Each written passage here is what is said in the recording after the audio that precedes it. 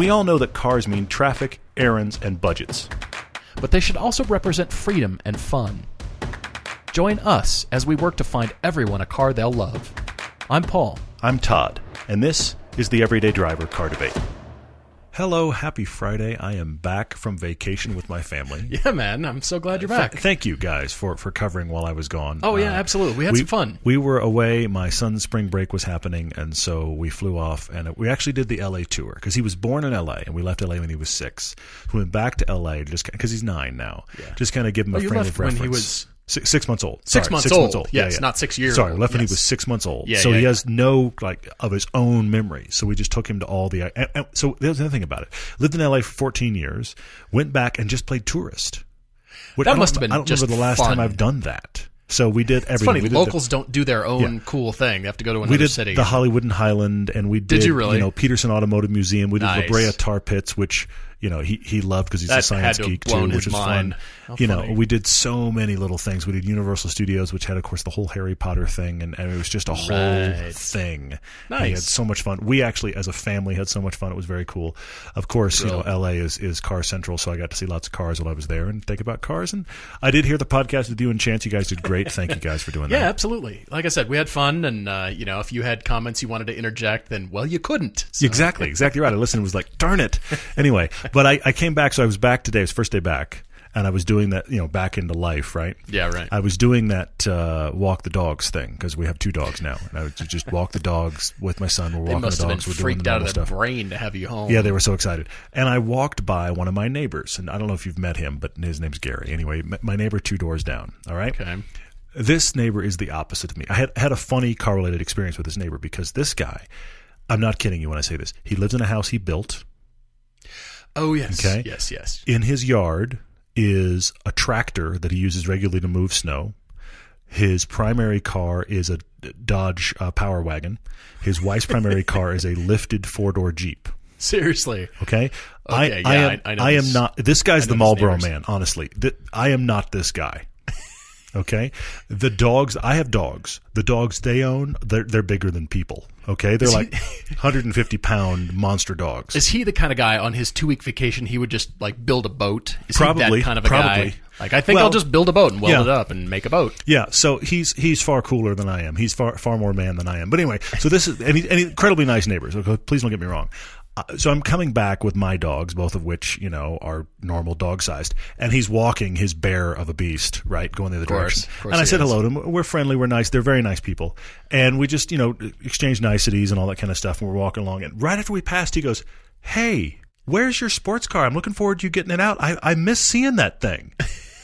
And you could have knocked me over. I was like, I figured you were laughing at that car. He was like, "That car's awesome. That thing is so cool." And he's like, "I haven't seen it for long." I was like, "Yeah, because, snow." So I couldn't believe that it even made an impact on my neighbor that I thought was far too cool for sports cars. So they mattered all of us. That's my point. Very cool. All right. Well, we've got a great podcast for everyone. I want to start off with a public service announcement, though. Before we get to some show business, I want to just start off right away from a fan of the show. Jordan Stone has written to us, and he's been looking for a car for a while. He's been following the platform since 2010. Jordan, thank you so much, and you and I have communicated via email because he wrote in a debate, and I was looking at his email a while back, and he said he's 26, he's got the disease. He was perusing Caymans, and he found a red 2007 Porsche Cayman S, manual, 36,000 miles, listed for $16,000. And this is under the category of, if it's too good to be true, it probably is. Yeah, it's one of those best deals ever. Where did this come from? I hear you. Yeah. And so he wrote to us, and he said, well, he contacted the owner because... Why wouldn't you? Because you're going to contact that owner. I get that, yeah. And he said the owner provided pictures, maintenance history, the VIN number immediately. They've spoken on the phone. But the owner lives in Poland. So the owner brought the car with him to the States, to the United States, but he's still in Poland. He apparently didn't realize that he was subject to some sort of heavy tax per year because of the car. And so that's why... he was going to, well, actually, the car is still in Poland, so he's going to ship the car, have a broker negotiate. So a few red flags start popping up. We're starting to get layers and layers of stuff, yeah. I see What's interesting is no money or bank or card information was asked for up front, which is the usual sign of a scam. Yeah. he's providing all the documentation and would let Jordan have an independent mechanic, have a thorough go through. And I wrote back and I said, it sounds pretty awesome. Hope it's not a scam. Mm-hmm. Make sure, you've got the car with a mechanic and it's once over and you've got the car, and don't release any funds until you get the car. Okay.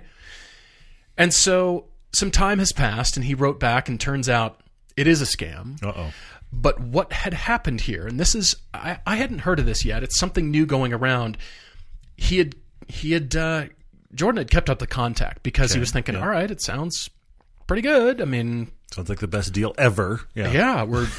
He had a Carfax. He had everything about the car. Yeah. Okay. So the car is legitimate. It's just when he sent the link for the shipping information, that link contained a Trojan that would be, once Jordan clicked on it, would be opened, of course, on his laptop, and that searches for bank information.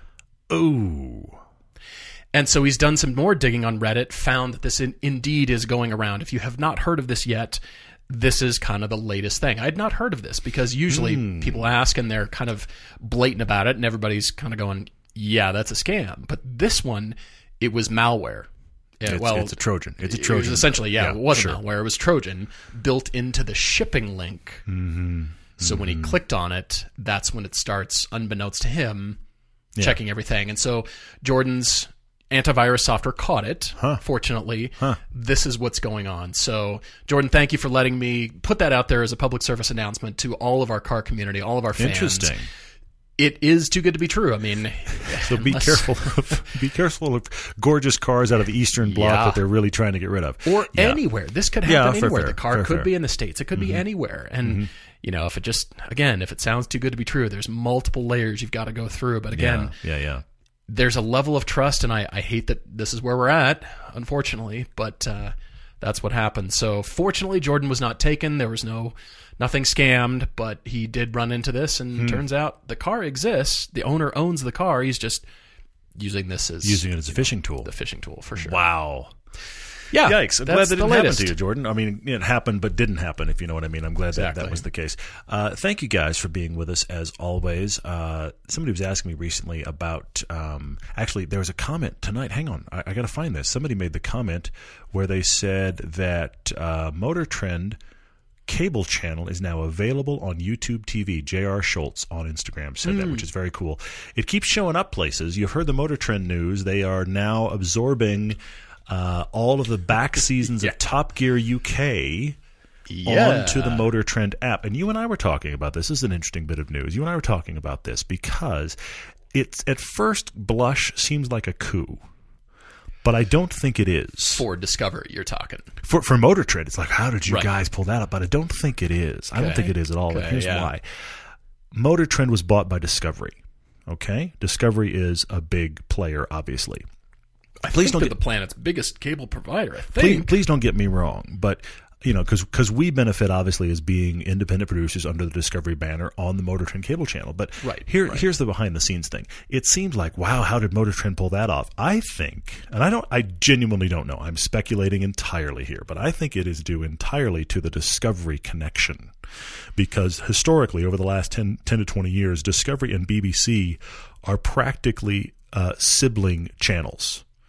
One will make a piece of content and it only plays on the other one, and vice versa. So I think what's happened here is that now that Discovery owns Motor Trend, BBC has a way to get all of the back catalog of Top Gear out there on a controlled app that they can control, so it doesn't have to be on an Amazon or a Netflix or whatever. I think this is a all-in-the-family deal. I don't think this is a coup for Motor Trend. I think Motor Trend just happens to have the app to push it out.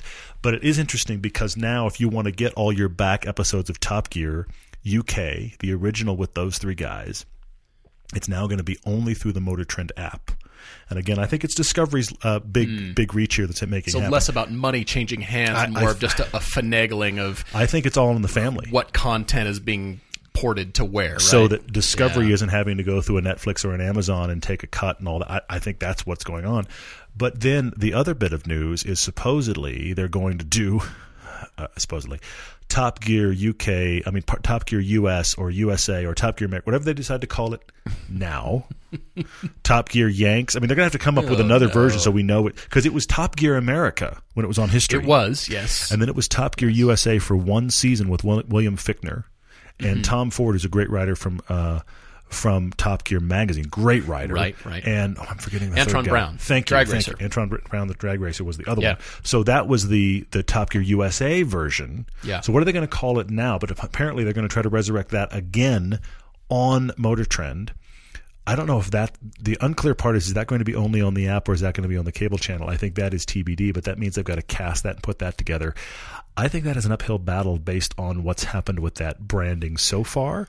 But it is all now a Motor Trend world, which is kind of fascinating. It's amazing. There's so many changes going on, not to mention just the general network, everybody coming out with an app. But I kind of, now we know why season 26 of Top Gear UK never showed up on Amazon because it's all gone now. The last Matt LeBlanc one, We'll have to see what happens if you've paid for content already. If you've bought episodes, will those be yanked and they're just gone, or do they remain piecemeal?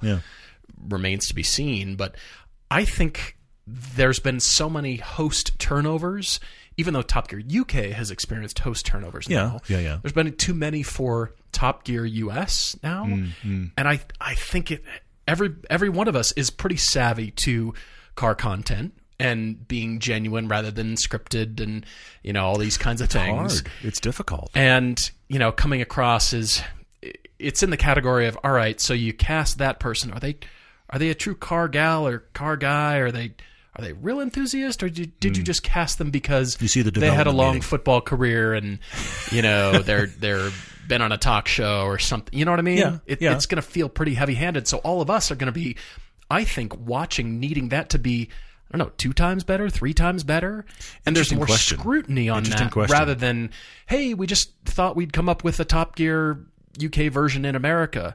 They've gone through so many hosts now. We're all going to be scrutinizing that and putting it even more under the limelight of, it's got to accomplish this and this and this, and it's got to have its own voice, and it's got to be its own original thing, rather than just the playbook of, all right, so we need a Dodge Viper versus a helicopter, and let's see, the recipe says we need a pro driver, and you know what I mean? Just the standard formulaic kind of thing. Interesting. I'm very curious. You may be right. We may come in too cynically to whatever resurrection it is. That might be too cynical. I take your point. I think that there's just scrutiny on this. The audience is coming in and going, impress me in a way that we wouldn't be if it was coming in clean. I don't know about that. All of this is very interesting, and I bring this up because how this affects us on the Motor Trend cable channel, I don't know. I have no idea. Right now, we remain independent producers on Motor Trend cable channel. We are shooting right now for season 5 that is scheduled for third quarter, so that is first week of July.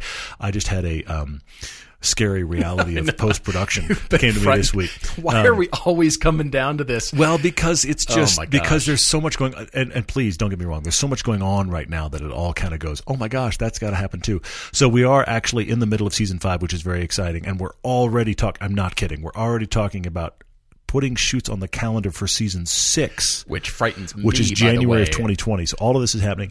But if you're curious, none of this changes the fact that right now, seasons 1 through 4 are all available on Amazon Prime. Now, I'm going to try to clarify again. Amazon Prime is a streaming platform available to you via Amazon. It does not mean everything on there is free. Right. Our older seasons are free. Our newer seasons, just like a new movie or a new TV show, are not free. Eventually, when they become old enough, they become free on Prime. Right. The questions will continue. I'm going to try to keep clarifying. It's a whole weird quagmire of content. But the point is, it's all available on Amazon, and if you're not in the US or UK, you can get it all right now on Vimeo. Many of you have been. You've been responding. You've been giving ratings, reviews. We love that. Thank you for engaging with it. None of that has changed. I wanted you to know that in spite of all this weirdness circling around the Motor Trend world, all of that's the same. Exactly. We've got our focus. And by the way, many of you have rated and reviewed already. Season 4, I've seen IMDb and Amazon. Thank you for that. And as you guys consume the content, we've been talking about it airing on the cable channel forever now. Well, at least 13 weeks.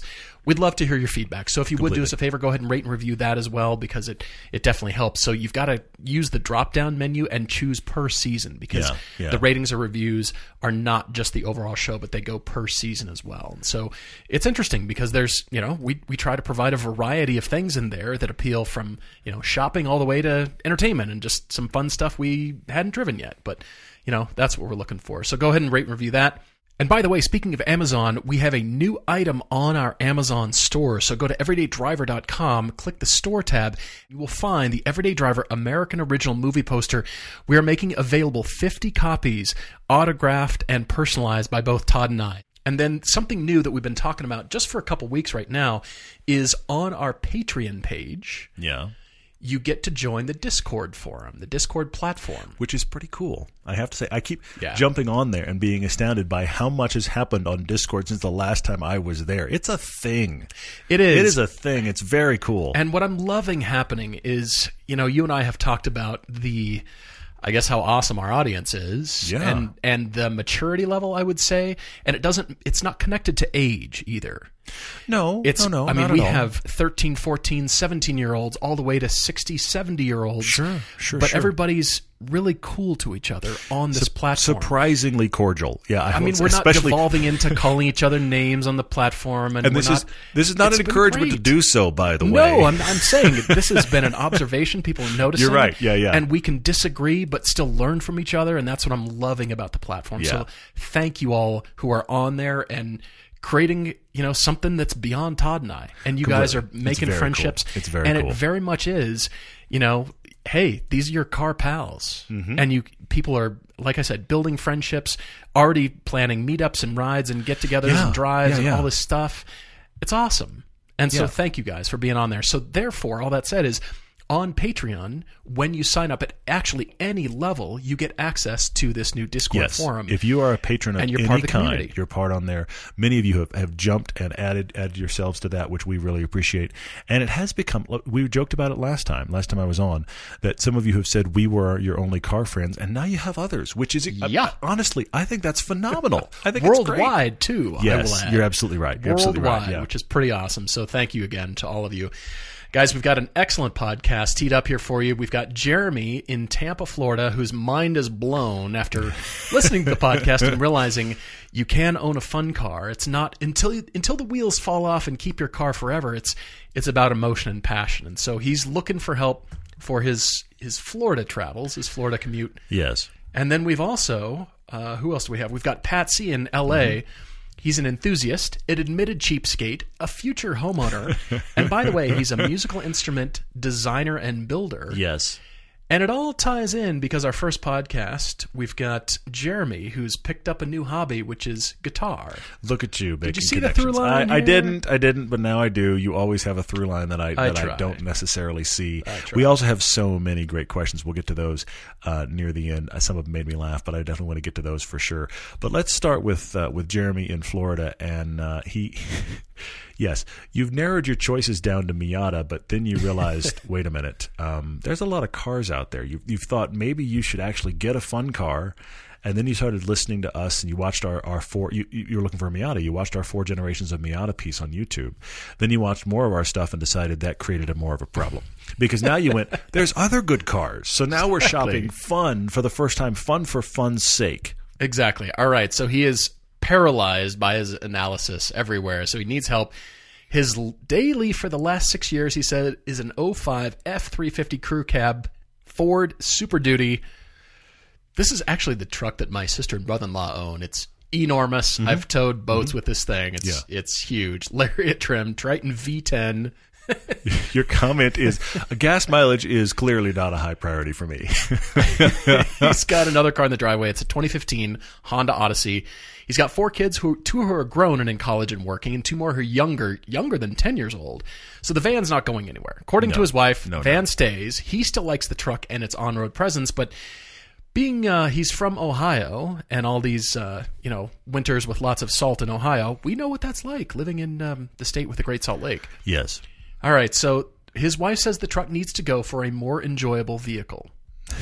That's a long list, isn't it? Okay. I mean, if we're chasing driving fun, I mean, that is a driving house and obviously utility vehicle, and you can tow your house down the block if you need to. But driving fun probably isn't the case. So we've got there's a big margin there. Yeah, no kidding. Well, he's indicated he bought a first-gen Toyota 4Runner modded exclusively for hardcore trails and off-roading. Okay. I don't know. There's a lot of that in Florida. I know there's a lot of swampy land. Yeah, don't you actually need one of those swamp boats? Yeah, you need the airboats. If you're going to really get crazy, you need an airboat. Yeah. All right. Yeah, anyway, sorry. We'll devolve into that later. All right. So he says work and life is leaving very little time for all these off-road trips that he's dreaming about. So he's looking for something that is essentially a sports car. He's never owned one. Mm-hmm. And he likes luxury items. And by the way, I take issue with your comment. You like luxury items. Seat heaters are awesome. Don't you live in Florida? Am I off base here? Is that taboo to talk about? You live in Florida and you need seat heaters. Well, it's people that have written to us and said, I'm in Florida, but I must have all-wheel drive. And I'm going, too. What part of Florida are you in? Is that the mountain region of Florida? Is Jeremy, that northern Florida? Exactly. Yeah, anyway. Jeremy, I think you were just using that as a hypothetical, as an example, maybe? Yeah. In the past, I've enjoyed seat heaters. Currently, in Miami, I don't need them. Yeah, yeah. I think that button's collecting dust. Yeah, right seriously. Now. Yeah, that's a good point. All right, so he's all in for a budget of $28,000 to $30,000, and he's loving the Miatas, as we've talked about, the Focus ST. He's not into actually quite a few cars. He's eliminated BMWs, Camaros, Challengers, Mustangs, and the Civic and Volkswagens of the world because, two-boy racer. But he is open to things like, the 86, the Corvette, Hyundai Genesis Coupe, Boxster's Caymans, something like that. But this started as, I think I'd like a convertible. Maybe I should get a Miata. Mm-hmm. We started there. I love, honestly, I love, Jeremy, that you have branched out and gone, there's a lot of cool cars out there. I think it's interesting some of the things you've taken off your list. I'm going to respect that. I'm going to respect it and blow it out. But I want to walk through the ones you brought up. Look, I think you said you prefer the BRZ over the 86 because of more interior options. Here in the U.S., you're right. Now, overseas, you can get the Toyota products with the base or the premium interior, which is what the BRZ offers you. Most people get the premium interior on the BRZ.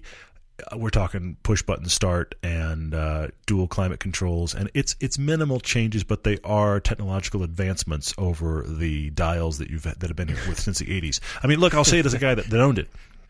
So I get it. But so I think, yes, I think you'd be very happy with the BRZ, but you don't have that convertible reality. I keep thinking you're in Florida, you're considering convertibles. Mm-hmm. Obviously, I'm the guy that keeps saying get the 86 platform, but I don't know here for you because it's not a convertible. Are we locked into convertibles? I feel like that's where we started. That's the thing that gave him the bug, and we're in Florida. So I kind of feel like here's the thing. I would actually say to you, Jeremy, if you're going to get a Vet, and I'm going to talk about that in a minute, if you're going to get a Vet, don't get a convertible Vet, but get one that has the lift-out Targa roof. I think those are better than the convertible. But even in that case, you've got a removable roof. The other thing that he is adamant about is manual transmission. So phenomenal. We're talking about true fun cars. I mean, we're talking the Boxsters and Caymans. I mean, I love a Boxster for you. I think you'd really love a Boxster. I say go chase one. Go drive one. That is definitely fitting in the sports car category for you. You've mentioned some of these others, and I want to put them out there because I think you and I are not really into convertibles. I mean, not as much. No, not as much. I do appreciate them. They're not my first choice. They're not what I gravitate towards. So when I was coming up with my list of sports cars, I came up with a couple others that are for your consideration. Okay. You can throw them out. But Jeremy, you've thrown out BMW. I'm thinking Z3s and Z4s. Those are in the sweet spot too. But but he's removed them. Yeah, I take your point. No BMWs. Oh, okay. I mean, you take care of them and they'll be just fine. And in Florida, I think they'll be honestly just fine. So if you're open to a slight reconsideration, I think you can find something. Z4 something would be. I think you'd enjoy it, really, even with the hard top. Yeah. Okay. All right. And it probably does have seat heaters, just in case. You won't need them, but that one random day in Florida when it's 45 and you think, ooh, burr. Yeah. I was looking around. You've also eliminated the Civics, by the way, as I mentioned before. So I was looking at a 2017 Accord Coupe. Okay. Manual transmission. Is that fun enough? We're going to get a fun car, though. It's not. I found one for $22,000, but then I thought, 2019 Hyundai Veloster N is now on sale. True. It is not a convertible. It's not. However, it does have 3 doors, though. It's you have a cool solid and funky. You have a solid top and an odd number of doors. Try to do that anywhere else. Best of luck. Yeah. Look, you're right. It's not a convertible, Jeremy. I hear you. I just want you to take a look at this car. Okay. All right. Because would driving this car and the fun that I believe that it will provide, will that override convertible? Or is this more just we've got to have the cruiser mobile top down kind of thing? If so, get a Boxster and we're done. But the Veloster N starts at $26,900 for the standard, 250 horsepower. But if you want the 275 horsepower, they still start at $29,000. I think both are still within your budget. At least worth a drive. At least worth a, okay, I've driven it. Maybe I don't like it. Fine. Great. I'm just putting that out there for you. Sure. Thinking along those lines. And I think the new Veloster is now in a category where it's not just for a particular age group. Yeah, okay. I think it's a genuine enthusiast car that any of us can consider. It's an enthusiast alternative. I see that. Okay, I like that. I like that you brought that up. Again, I have to say it. I like the 86. I still don't think it's right for you. I think I want to get you into the exact opposite of that big 350. Let's go rear-wheel drive, not a lot of money, convertible. Or at least removable top. I really want you in that world. Sure. And as a result, I think, look, you could shop Vet. You could shop C5 or C6 Vet. The key to the Corvette of those two eras is get the highest performance one you can. You'll be the happiest. But those interiors are not aging well. Now, they do have the removable Targa piece top, which is cool. But I think a couple of my favorites. I love the idea of you getting a Boxster. Yeah. Here's what I would say. Shop Boxsters at $20,000, and you've got a budget of up to $30,000. Shop Boxsters at $20,000, maybe $22,000. Put $5,000 aside in your head instantly. Not because I think the Boxster's unreliable, because I almost guarantee you whatever Boxster you buy in the low 20s is just going to need stuff right away. Sure. So put $4,000 or $5,000 into I would say making it current. Just think of it in those terms. All of the maintenance it currently needs, the up-to-speed costs, let's say. Any things that you're not sure of, just go get it done. Tires. Okay, that needs a big service. Whatever it is, just plan on spending $4,000 to $5,000 on top of the cost of the car the minute you get it, and consider it up-to-speed costs. And then just enjoy. That car's just going to run. Okay? What I don't want you to do is to buy one at the low 20s and then be surprised for the next 6 months to a year of it needed this and then it needed that. Just buy it and do a bunch of stuff instantly. So that's the way I would shop a Boxster. I have 2 others. You looked at Miatas. I think the Miata for you, actually, I'm going to save you some money. Get the 3rd gen. Get the NC Power Retractable Hardtop. Yeah. It's a possibility. They're out there. You can get them. The nicest one on the planet is going to be between $15,000 and $20,000. You've got money left over. I don't want you to put a bunch of money into something that is essentially an experiment. You're experimenting with a fun car. So get a 3rd gen Power Retractable Hardtop. You've got the best of all worlds. I saw one of those, a red one in gorgeous shape in LA this past week. I just like that car. It's just a good looking car, top up or down. Yeah. Do that. And then my wild card for you, you can get them stupid cheap. And you could just enjoy and not worry about it. Pontiac Solstice. Think so? I mean, we're going back pretty far. If it's just fun car, why not? That's not going to be any older than the C6 Corvette or the Boxster, the C6 Corvette, the NC Miata. They're all in that 2007 to 2010 range. Ultimately, is what we're shopping. So why not look at a Solstice or the Saturn Sky? Try to get the turbo one. They're more powerful, better to drive. But we drove the base one, and it was surprisingly good. Look, it doesn't have a nice interior, but it's a great-looking car, and the design has aged well, and they are cheap, and they're cheap to run. If you're buying a convertible to have a convertible, that should be on the list.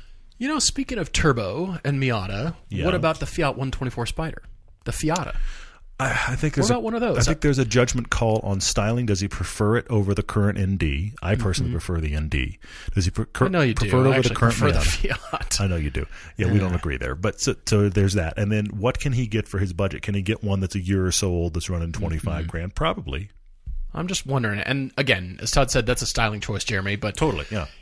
Turbocharged engine, a little bit different. It makes its power a little bit differently. It does, for sure. And, the interior is different. And, if you find one... The interior is different because it has a Fiat badge. The interior is not different. Well...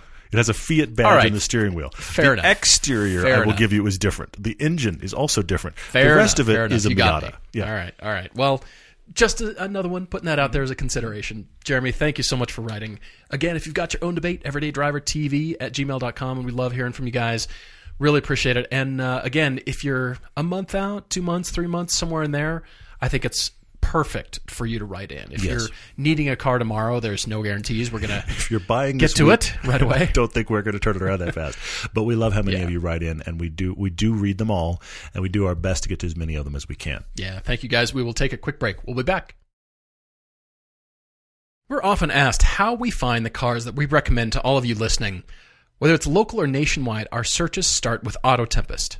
Instead of searching each car shopping site separately, you can enter all your parameters for the car you're looking for into Auto Tempest one time, and then you can search for them all at once. See results from Cars.com, Cars Direct, eBay, and more, or you can jump to AutoTrader or Car Gurus without entering anything new. Same parameters, new site. You can even search all of Craigslist. Think about how hard it is to search Craigslist nationwide, one at a time. Autotempest.com has got you covered there all at once.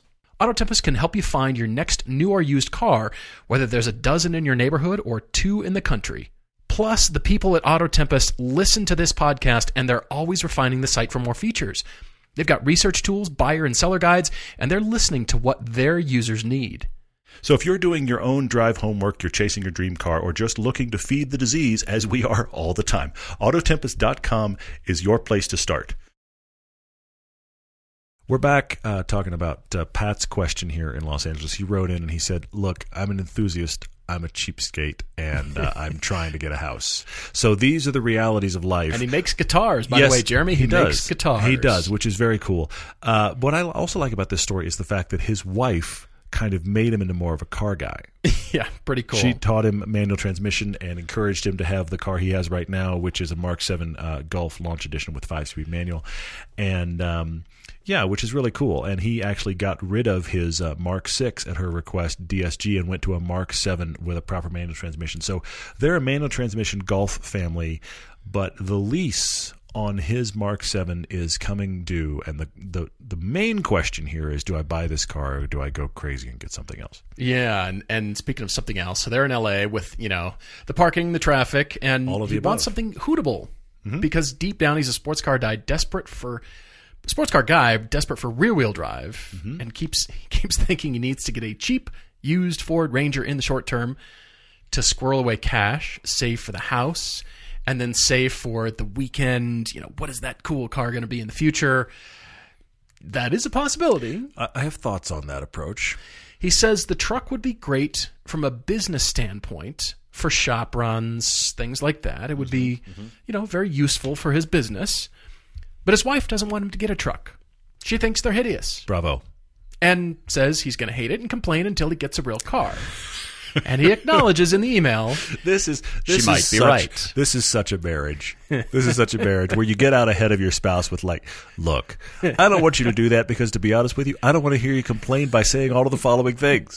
That by the way, that conversation happens on both sides of a marriage. Your spouse comes in with, I'm going to do blank, and you go, here's how that's going to play out. Now you got to be really careful. Talk about room full of rakes. That's like a hallway full of rakes, and you're coming in at a sprint. So it's less about a car debate, more about you got to be real careful how you come into that conversation. But if you can find your spouse in the right mood, and my wife's done it to me, I've done it to her, where they can be like, let me lay out for you how I think this goes down. Let me whiteboard it out. Let me see if my guesstimation. And what's really funny is, and it's happened in my marriage. I've seen it happen in others. When you really get nailed on this, you kind of want to be a pouty teenager about it. I'm not that way. Because you really know I'm exactly that way.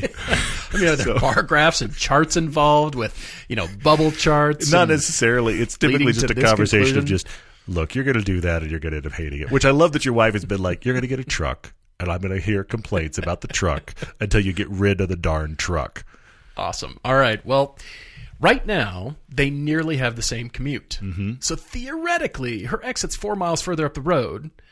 So theoretically, they could relinquish his car and carpool, which he hates the thought of because he has to get up early. Yes. I hear you. I'm not a morning person. Well, and L.A. is a car town. You're going to be sitting in traffic. I don't care what hour of the day, traffic will happen. It's no longer at the windows of time. It's, did you enter the freeway? Did you leave your house? Did you get in a car? Yeah, exactly. And here's the thing: LA is such a car-based town that you're going to want to have your own. If you're used to your own mobility, you're going to want to have your own mobility, I think. Yeah. Yeah, so the problems continue because, he loved her dad's Scirocco they could never have, and they envy his 135i M hatch that they also can't have, and then, when they visited... European-only cars, yeah, because she's from Germany. Yeah, and he goes to Germany, he's like, look at all these cars I can't have. Yeah. He says she's from East Germany. His father-in-law rented them a Golf R to go top out on the Autobahn, which is lovely. That's a fantastic father-in-law relationship, by the way. Congrats to him. Yeah. Well, they even got him a track day experience for Christmas a couple of years ago and said he drove a Cayman GTS that has haunted him to this day, even after driving a Gallardo right after that. I can see it. There's great balance there. Totally. So, should he buy out the Mark 7, which he loves? He's got some road rash, and, he's got to essentially buy out that other half. He'd be paying for half of it, yeah. Or should he spend under $10,000 for a used pickup, which isn't going to happen? Yeah. Or should he save for something aspirational? Or should he just, a Colorado, a Civic, another Golf? Or should he just hang on and dream of a bright future? Here's my concern. Look, again, we say it almost every podcast because it comes up every podcast. Pat, this is not a financial podcast. This is not good financial advice. Money. We are helping you with the disease and how to embrace it and not how to spend your money wisely. But having said that, here's my concern. And I look, I love being a homeowner. I was never able to have a home in LA. If you can get one in LA, phenomenal for you. Yeah, absolutely. I think having a home is great. The difference, though, is, and everybody would say this, oh, look, that needs to be fixed now. This is just home ownership. And even if it's not fixed, it's just, I really ought to maintain fill in the blank. Okay? Hey, so my disposal just froze shut. It wouldn't spin just because it rusted shut. A year ago, you put an entire back deck on your house because the other one was rotting its way off the back of the house. It actually fell off. Like parts of the railing just fell down. This is just the reality of homeownership. My concern for you, Pat, is if you get this pickup or this, I will just put it this way, a stopgap car, because you believe that will help you get into a home and then you can get the fun car. I don't think that scenario happens for a long time because I think once you get into the home, you're going to be that extra money, quotes that never happens. Extra money. Seriously. What is extra money? That you are imagining going to a fun car is always going to be allocated to something that keeps you in this home you love. And there's nothing wrong with that. There's nothing wrong with that. But my point is, I think that fun car just keeps getting pushed further and further down the road because the house now needs whatever it is. So my recommendation for you is let's get rid of this Golf. Let's get you an inexpensive fun car that isn't blowing out the budget so that hopefully you can have this for a while, still do what you need. And this is also an experience for you where, look, you can have that car a year and you get into a home and you're like, okay, we got home expenses, we need to get rid of the fun car. Sure. That's a different conversation than I'm going to subjugate myself to something I don't really want because I think we're getting a house. I want to get you into something fun that's not expensive so you can try that, and then we'll see where life goes. All right, so where you're at, I mean, are you into fun cars? I mean, absolutely. Pat, I think the truck is out, even though I hear you, especially from a home ownership standpoint. Yeah. If you get a little Ford Ranger and you're bombing around in that and you're doing the home improvement store runs and whatever that is, I could kind of see it. But, you've got your wife and her opinion matters. And completely, yeah. I just don't see that happening. She doesn't want to argue about how much you hate your truck. I mean, that's the truth of it. Exactly. Look, I feel like we're jumping off. This is the connection I felt to the last car debate here. Why aren't we talking 86s and Corvettes? Because he acknowledges both in his postscript here. He acknowledges the 86 if only it had more torque. But you're using it as a commute car and you need a fun car. And look, fine. It isn't a Golf R. I agree with you. It's not a GTI. This is true. But if you're looking for driving fun, there are a few things as pure as the 86 chassis. And then when you fold down the seats, You're building guitars, not houses. You'd be amazed how much space is in that trunk for you to just go get stuff for your business. And I think the Corvette does the same thing. Mm-hmm. You're surprised by the amount of usable space. The 86 has more than the Corvette, but both of them, genuine sports cars, rear-wheel drive, manual transmission. You can enjoy driving it when it's driving it. When you need to haul something, it's not terrible. You can actually haul. I think for your business, you can haul the stuff you need for your business in either of those cars. I went straight to those two, using one of those as your small pickup. But, I mean, we had that cheap car episode in season 4. Mm-hmm. Sure. Now, that's a C4 Corvette. Now, that is obviously the version that is not beloved and the interior has not aged well. But the one we were in was $5,000, and a nice C4 is $10,000. Yeah. Nice ones, actually. Yeah, they're 9 or 10, and they've got a big hatch. And you can get yourself, like, you have options of 86s at $15,000. What's that Golf going to cost you to get out of? Probably between 10 and 15 to get out of it. So I think this is a legitimate budget area. You're talking about less than 10 for a pickup. Let's just stay at 10-ish, 10 to 12, 13. Get one of those fun cars. I have other thoughts for you that are more, I guess, utilitarian and normal. But I really want to kind of push you on that and say, why not consider this? Look, Pat, from your list here in the postscript, you're talking about Mustang GTs and RX-7s and even the RF Miata. I do think the Miata should be a consideration. The RF, probably not. You said you're 6'1", but a normal Miata, or like we were talking about, the Fiat 124, just fun. They might be a little bit too much on the budget side there. We don't know exactly quite where your budget's at. But I think those are all in the sweet spot, to be honest.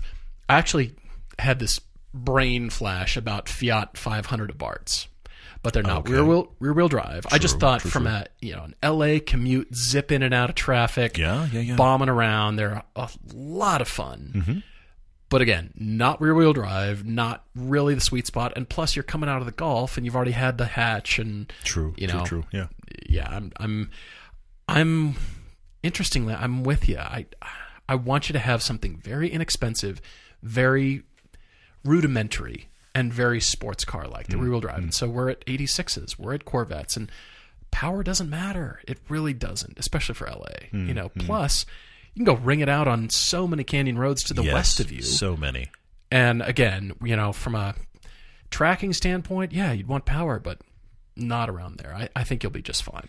I hear that. I am going to go, look, if you said, but hang on, I need to carry more than that. If you're saying to me, Pat, no, the pickup thing is starting to haunt me. I need space. I have 2 more usable ideas for you. I prefer you in sports cars, but I do have 2 cheap hatches I thought of for you that I think are both more fun than the Golf. Okay.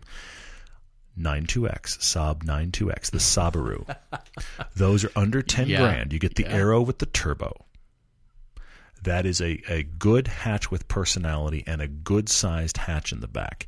And then I went even further toward Wildcard. I tried to think, what's pickup, but yet fun sports car? How can I merge those two? And I landed here, and I don't recommend this car often, but I think it might work for you, Pat. If you say to me, I really want utility, but I want fun. What about an early 2000s Subaru Forester? Those are the boxy-looking ones that aren't that big, but they're boxy. Here's why I bring it up. Because that generation of Forester was a WRX under the body panels. And so many guys took those without much effort with a tune and some parts and turned it into an STI wearing a Forester body. That is fairly popular. You could get that pretty inexpensively and have, it's a box. It's a what do you want to haul box. It is. And then if you want to make it crazier, you can make it crazier. And it's reliable and it's cheap. So if you want to go utility, those are my 2 thoughts for you. And I kind of like that Forester for you if you want to go that route. But I would rather you were in a rear-wheel drive sports car. Embrace it now, do it cheap, and see how it fits your life. Yeah. Now we're talking, Subaru Legacy Spec Bs and but that see, kind of era. Yes, but that, I guess. I feel like that doesn't have any more usable space than the 86 does. Whereas the Forester, I'm like, okay, you want a big shipping crate box, but yet you still want some fun. Forester gets that done. It's a pickup truck hit a sports car and made the Forester. Kind of. Right? Kind of, yeah. Interesting. All right. Well, Pat, we wish you the best. And, Jeremy, if you're interested in a custom guitar, we're happy to connect you guys via email. Just let me know. Very good. I like that. It may not be Pink Slips, but we're getting guitars sold. That's very good. Some kind of connection That's excellent. Really good. Really good. All right. Jumping to questions. There's a couple of you, Aurelio Duarte and Ian Dara, asking about blacked out lights. Interestingly, separately on Facebook. First of all, Aurelio is asking about this blacked out trend of car wheels, lights, and trim. Is this going to be a long time, or is it short-lived? He said he's heard millennials say they don't like chrome. Well, my dad doesn't like chrome, and I'm pretty sure he's not a millennial. Yeah, you only like chrome now and then. You have a tipping point on chrome. You like chrome, and then the minute they cross that line, the whole car is written off. You've got like good chrome. Forget it. I'm out. Mostly, I'm along the lines of like a hairline brush stainless or a polished aluminum or something that isn't such bright, hard chrome. Yes. I prefer just the subtle, sophisticated, a polished nickel. Or but you enjoy the bright work. But it's funny to watch the tipping point happen where as soon as they cross that line, you're done. You're just done. All right, so Ian is also asking about the aesthetic motivation for aftermarket blacked-out taillights. Why do they look so bad? And more significantly, why do so many Murciélagos have them? Well, it's a particular look. It's, the murdered-out, blacked-out kind of look. It's very much, you're going for a particular sort of aggressive, menacing, mean type of look. Yeah. But what I'm finding, like I'll give the GTS trim or the BMW 335 IS, used black chrome extensively to differentiate a special edition or a special model that made it, I think, far more sportier by doing that. Now, I'm not a huge fan of the blacked out lights because, well, it actually makes your taillights dimmer. There is that, yes. Yeah. Don't we need lights? I want people to see me when I'm braking. So lights are on there for a reason. Like, is your brake lights on, or is this your it's your taillights? Shoot! I only saw you because of your flame spurting center exhaust because your taillights were black. Exactly, they're blacked out. I prefer to be seen, but the car wheels, I'm not so much. I like a sophisticated charcoal, titanium, something like that. But for the blacked out trim, I actually prefer it, even though you could argue that it looks cheaper, but that's why they're going more of a black chrome or a bit of a polished black. Okay. Yeah. Satin I like. Satin finish is great. So interestingly, you're bringing up the decisions that the color and trim people are dealing with on a daily basis to differentiate trim levels and project a certain image about, using Porsche as the GTS trim. So it's not... the luxury indicates more of the flashy, bright work. BMW 7 Series don't have a lot, but just enough to say, aha, that's, a little bit flashier kind of thing. Whereas the backed off, sportier models, you're going to see zero chrome or zero, polished anything. So again, it's depends on the model for sure. I think car wheels are still going to be around here and there, and admittedly, it does look okay on some cars. Yeah. But I'm hoping that we continually get away from at least the lights and the wheels blacked out. Trim I'm okay with. I have black wheels. That wasn't my choice, but I had black wheels on the Lancer. And I am very mixed about it. I would never have done it myself. I'm actually okay with the look on the Lancer, though I really wish I had not chrome, but some silver wheels back, and hopefully I'll be getting some summer wheels that look like I want. But for the winter wheels, by the way, also they were that dip your car stuff. They were like the it's starting to come off a little bit, isn't it? Yeah, they weren't done well to begin with. Actually, I heard the funniest trick is from Cox Auto here locally that does a lot of our car maintenance, and they're phenomenal guys, so a shout out to them. They said to me the funniest one that they see.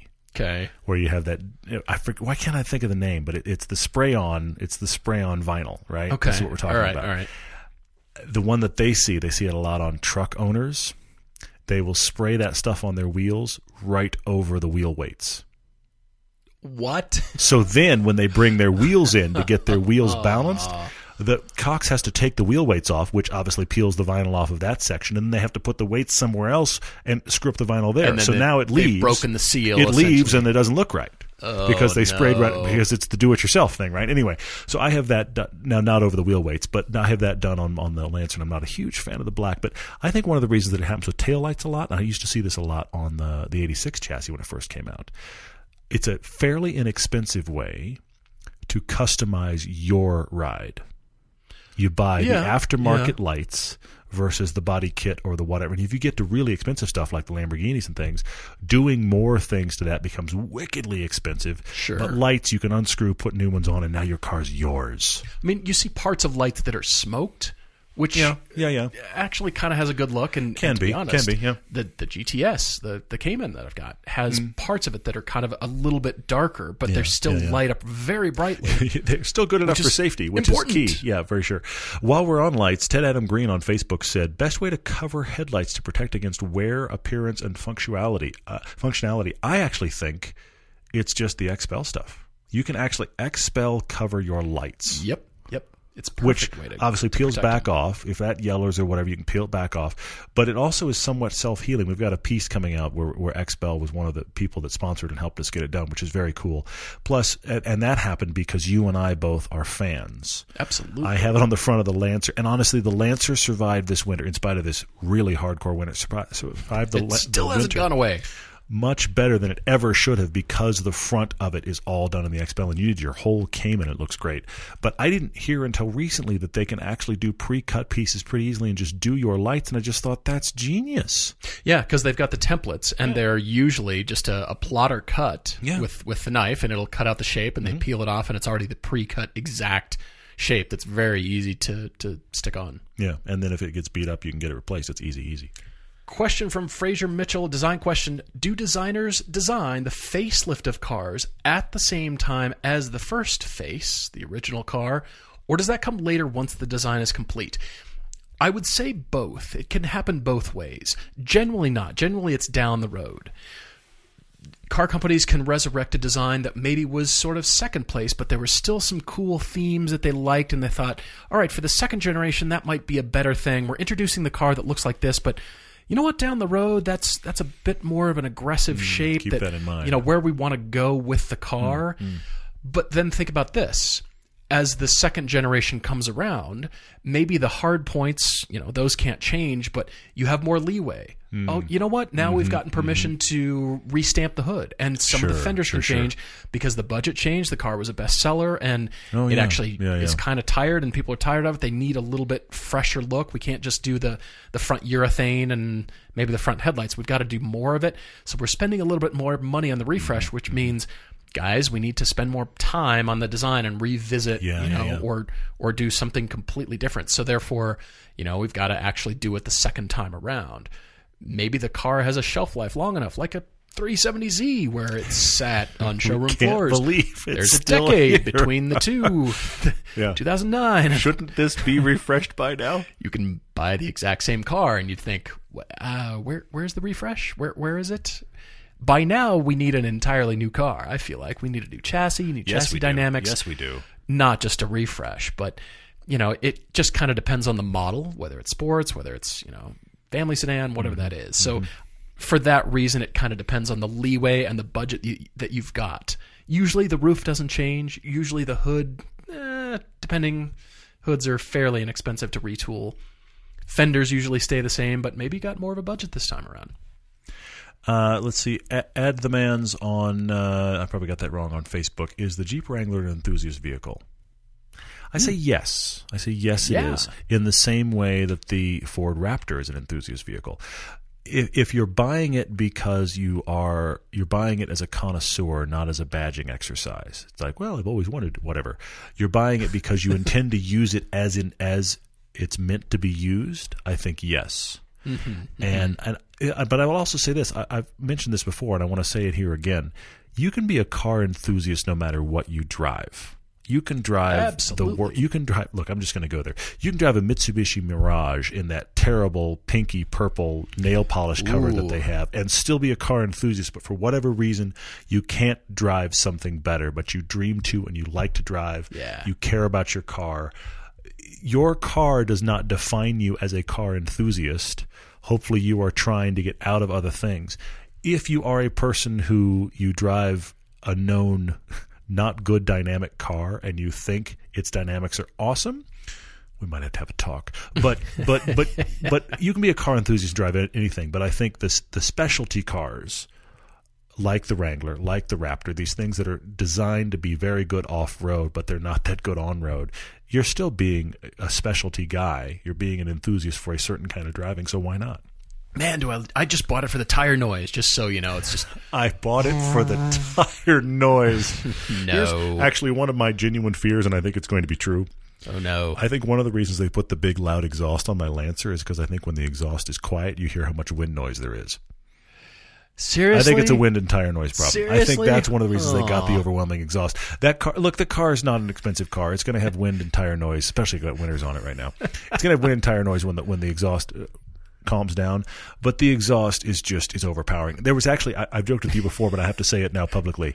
There were comments when I dropped my Lancer piece where I made the comment about a couple of times where I need to change the exhaust, and I genuinely am working on it. I need to change the exhaust, and a couple of people said, well, if it's too loud, you're too old. I have your answer. Okay. My 9-year-old gets in the car and looks at me and goes, Dad, when are you going to change this exhaust? It's really loud back here. So, you know what? You're not – sorry. Clearly, it's a loud exhaust. My 9-year-old is annoyed. So, and he's a car guy. So, anyway, and his ears are fresh. So, there you go. Awesome. All right. So, there's an interesting question from Sam Householder here, Instagram. Which models are on the Mount Rushmore of BMW vehicles? Good luck here. Okay. Have you got this? I think I do. Okay. I'm going to call it the BMW 507. Okay. Back in the day, the M1, all right, the 1M, and the E30 M3. That is a good list. I think those are the tops. There's other good ones. Don't get me wrong. You can argue for the E39 M5. You can argue for Formula One derived V10s. You could argue the i8. You could argue that, although it's a watershed moment at BMW. Sure, I can see that. And they're aging very well. They actually are. They're cool. They're turning my head the more really I see them, cool. and I think, yeah, and they're coming down in price, which is scary. "Quote unquote" old car. Yeah, but doesn't look it at all. It's aging really, really well. Interesting to see where those go, but I think those are where I'm at for right now. RC Lowe's on Instagram says, I just went back and listened to the Smoking Tire podcast. I'm quoting your right up here.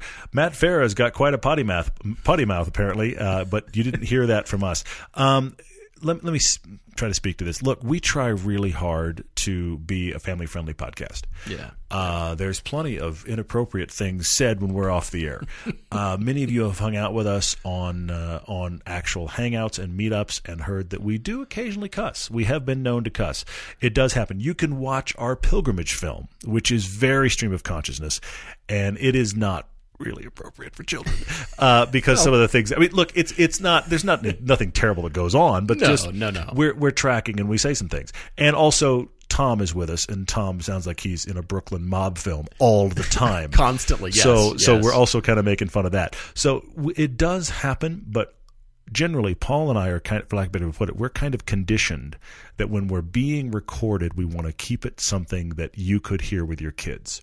So even on Matt Farah's podcast, even though we've been on there 3 or 4 times, and I know we've both slipped, but generally, even on Matt Farah's podcast, we're sitting in front of a microphone. We know we're being recorded. We know we need to carry on what we do, and so that's why we are less so when we're being recorded, even though when we're not being recorded, sometimes it's not that friendly. Look, it slips, but I maintain that Jerry Seinfeld has made a monster career out of not doing that. True. He was never foul or crass, and I think it's a crutch, personally. Sure, we slip, you bang your knee, you're frustrated with your day, whatever. Sure. There's plenty of funny, filthy comedians. There's plenty there of are. that. There for are, sure. But he has proven the model, and there are others like him that you can be really funny without being crass, and I think it can be used as a crutch in a lot of cases where you're not descriptive enough or use your language good enough to be able to do that. So I look at it, like you said, from both perspectives, but, we're not perfect. Nobody's perfect, right? Wait when the mic gets turned off. Anyway, no, that's terrible. Spiky Forever Instagram asks about the piano glossy black interiors, which manufacturer started this trend. I want to blame Cadillac, but I could be persuaded in another direction. I feel like the whole industry in mass went, here's a good idea. And we went, wait, why did you do that? He's asking, why was this material chosen from a design perspective? Well, to sell cars and to show them, because when they're shiny and new and, like, again, raccoons holding onto a piece of tinfoil and you can't let go, it's shiny. And, it's a dust fingerprint scratch magnet. Yes, it looks horrible when the cars age. I agree. I'm seeing less of it used in cars and more sparing. I do think I think it adds some good bright work and breakup of surfaces, but it needs to be used on things that are not touched. We touch everything. It can be luxurious without going to chrome. It is a great alternative, seemingly futuristic luxury look. But the problem was, most of the time it got placed somewhere where you're going to touch that. Yeah, if it's up higher on the instrument panel, it's just used sparingly in some trim areas that you're never really going to touch. Accent pieces are fine. That will stay kind of clean and maybe just a light or thick coating of dust, depending on where you live. They'll still. I think it's worse if it's fingerprinted and it's terrible. Used and it's terrible. There's kid goo stuck to it or whatever. It doesn't look so good. I'm with you. I want to blame Cadillac, but I could be wrong. R3 Philippe on Instagram says, our thoughts on the 2019 Toyota Supra being sold for over $2.1 million at Scottsdale Barrett-Jackson auction. Does this set the bar for future Supras? No, and here's why. All right, you cannot judge what's going to happen to the value of a car based on what the first one sells for at auction, and here's why. I find this look, I understand this, what I'm about to say intellectually, but it is so far out of my financial reality that I have trouble making my brain wrap around it. But here is the reality most of the time. The guys often, not always, the guys often that are buying those first one-off cars for the millions of dollars, the money is going to a charity. And they're doing it as a tax write-off. They don't. They like the car. They want the car. They might turn. There's been cases when those cars have then turned around and been resold. The guy that's bidding on that car is probably on the phone with his CPA while he does it. He's doing it because it is going to a charity, not to somebody's pocket, and he can use that as a tax write-off. Most of the times those go for crazy prices because it's going to charity, and that's the benefit. It has nothing to do with the actual market value of car number one. Yeah, exactly. All right, just a few more here. Interesting question from COL Sanders, Colonel Sanders, on Instagram, asking about performance numbers for the emergency lane change maneuver known as the Moose test. He said the Porsche 911 always seems to score very well, and he says this seems surprising because of 911's slow in, fast out cornering style. To be honest, I've found the opposite to be true. Not about the test itself, but I feel like the 911 is very much a fast in, slow out kind of car because all the weight is sitting behind you, so you can come in and brake harder and later in a straight line than most other cars because the weight of that engine is going to keep your tail down. Yeah, but you can get on the power really early, too, if you do it right. You can. It depends on driving skill and style. Yeah. But I've found generally you can brake harder and later with a 911 because your rears are going to stay planted generally sooner. Just don't turn and brake. You want to be a neutral throttle through the corner, and then you're not hard on it because that's when the car will swap ends, and the back end will come around to see what the front end's doing. Please don't turn and brake. So I think it's stable, but it can be under hard acceleration braking. You drive 911s very differently than other cars, I would say. You can hoon them, you can drift them. People do. Should we touch Matthew Emmons' track daily crush question? Did you see this? Should we touch this? All right, go ahead. He's doing it with people. Oh, are you going to touch this? We've done it with people. I don't know. I don't know. There's no good news there, actually. But I don't think so either. I'm just going to acknowledge that it exists. It's funny. It made me laugh. But I don't know that track daily crush with types of people is something that we can get into without it being. It's like a room of rakes and hand grenades. It's all bad. That is no good. It's all bad. Yeah, I agree.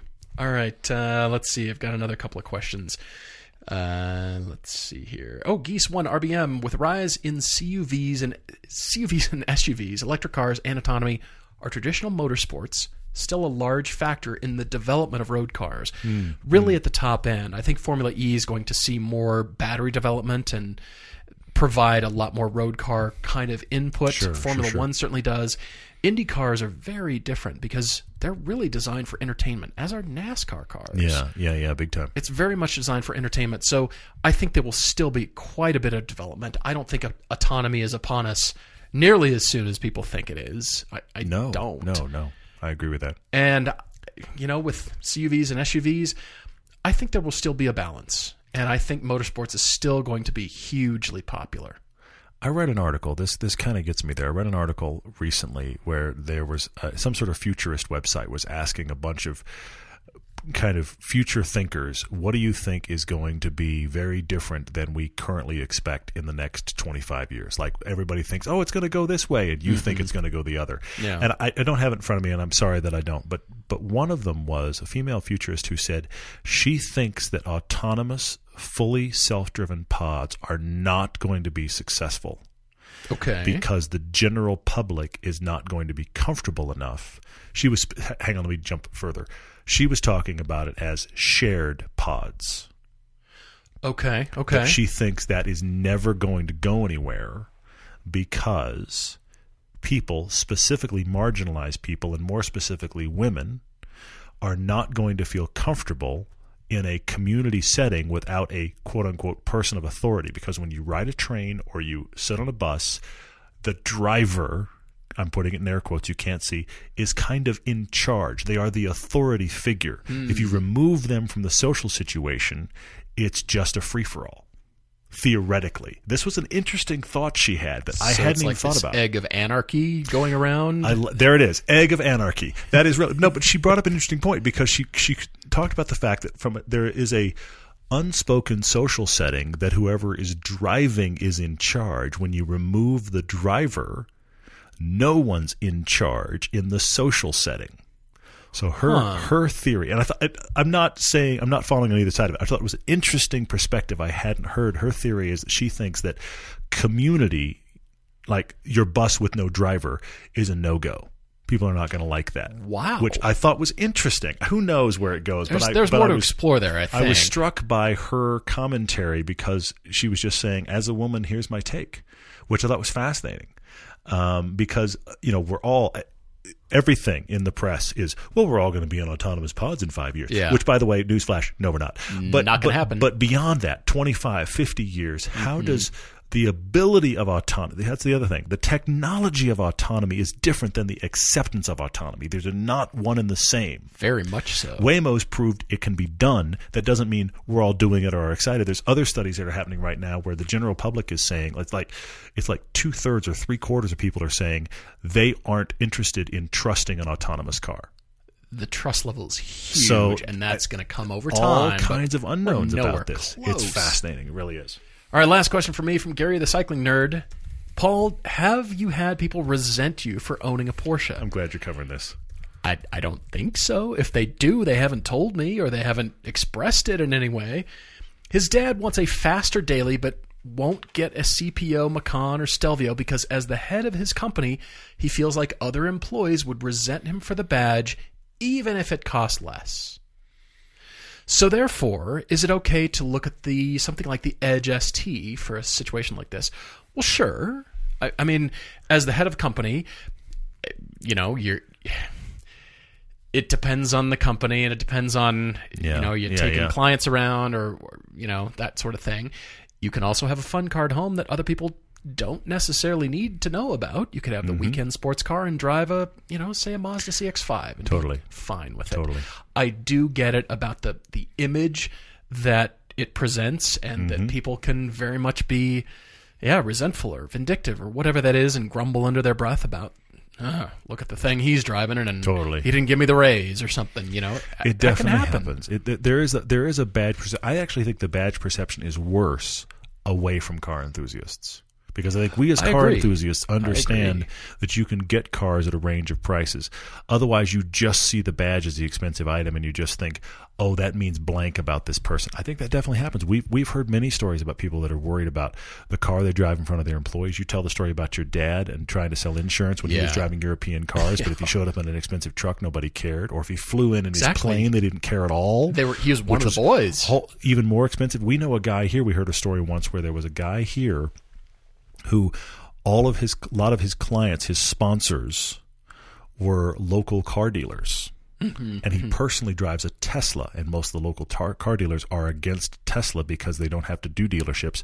So whenever he went to meetings, he had to drive his pickup, because if he pulled up to the meeting in his Tesla with his car dealer sponsors, it was a serious problem. That is an issue. I hate that it exists, but it does exist. I mean, I suspect that part of the reason we can now go buy $80,000 GMC Denali pickup trucks is because of this. Oh, yeah. Yeah. He shows up in a truck like that. Well, it's a pickup truck. Yeah, whatever. You spent $80,000 on it? You know what you can buy for $80,000? Seriously. Used R8s, Caymans, 911s. But you're right. It's the type of car. If it's a fast sports car, then people unfortunately judge you one way or the other, and it happens. Exists. So I'm all for driving. If he feels that way, I'm all for driving something very low key to work and having the fun car tucked away at home that only people who inquire and get into a lunch conversation and, you have something else too? Oh, great. And that's your fun car. It stays at home and nobody ever sees it? Fine. But back to your specific question, though, I do have to say this. Have him buy a fun car that he drives on the side. Please don't tell me you bought an Edge ST because it is your alternative to a Macan. There is not an equal sign between those two. There's just exactly. Not. All right, we will wrap things there. Massive thanks to all you guys for your great questions. Really appreciate it. Write to us with your debates. And don't forget the pilgrimage trip, which is now available on everydaydriver.com. You go to the Adventures tab. You're cordially invited to come to Germany and Belgium with us in the fall of 2019. Save your pennies and sign up right away because the registration will be closing in another 6 weeks or so? It closes in early June, and registrations are going. We've got a few of you that are circling the trip. I encourage you to sign up now. Keep throwing questions at us. I was answering a question just today on our Discord through Patreon. I was answering a question just today about cars and what that means and could I get this car. And the sooner you sign up, the more we can lock in a specific kind of car, too, because that's changing at all times. So we'd love to have you with us. Thanks a bunch, guys. Looking forward to next time. Cheers, everyone.